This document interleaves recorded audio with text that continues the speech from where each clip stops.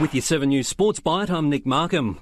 Blues rookie Jordan McLean won't get to make his State of Origin debut in next week's decider at Suncorp Stadium in Brisbane.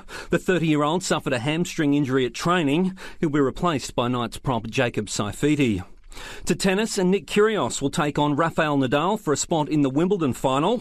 Kyrgios defeated Christian Garin in straight sets, becoming the first Aussie to reach a Grand Slam semi-final since Leighton Hewitt in 2005. The 27-year-old was charged with assaulting his ex-partner just 24 hours before the match, but says it didn't affect his preparation.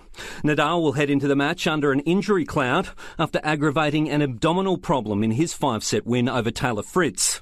In the women's singles, Ayla Tomljanovic bowed out in the quarters for the second straight year, losing in 3 sets to Elena Rybakina.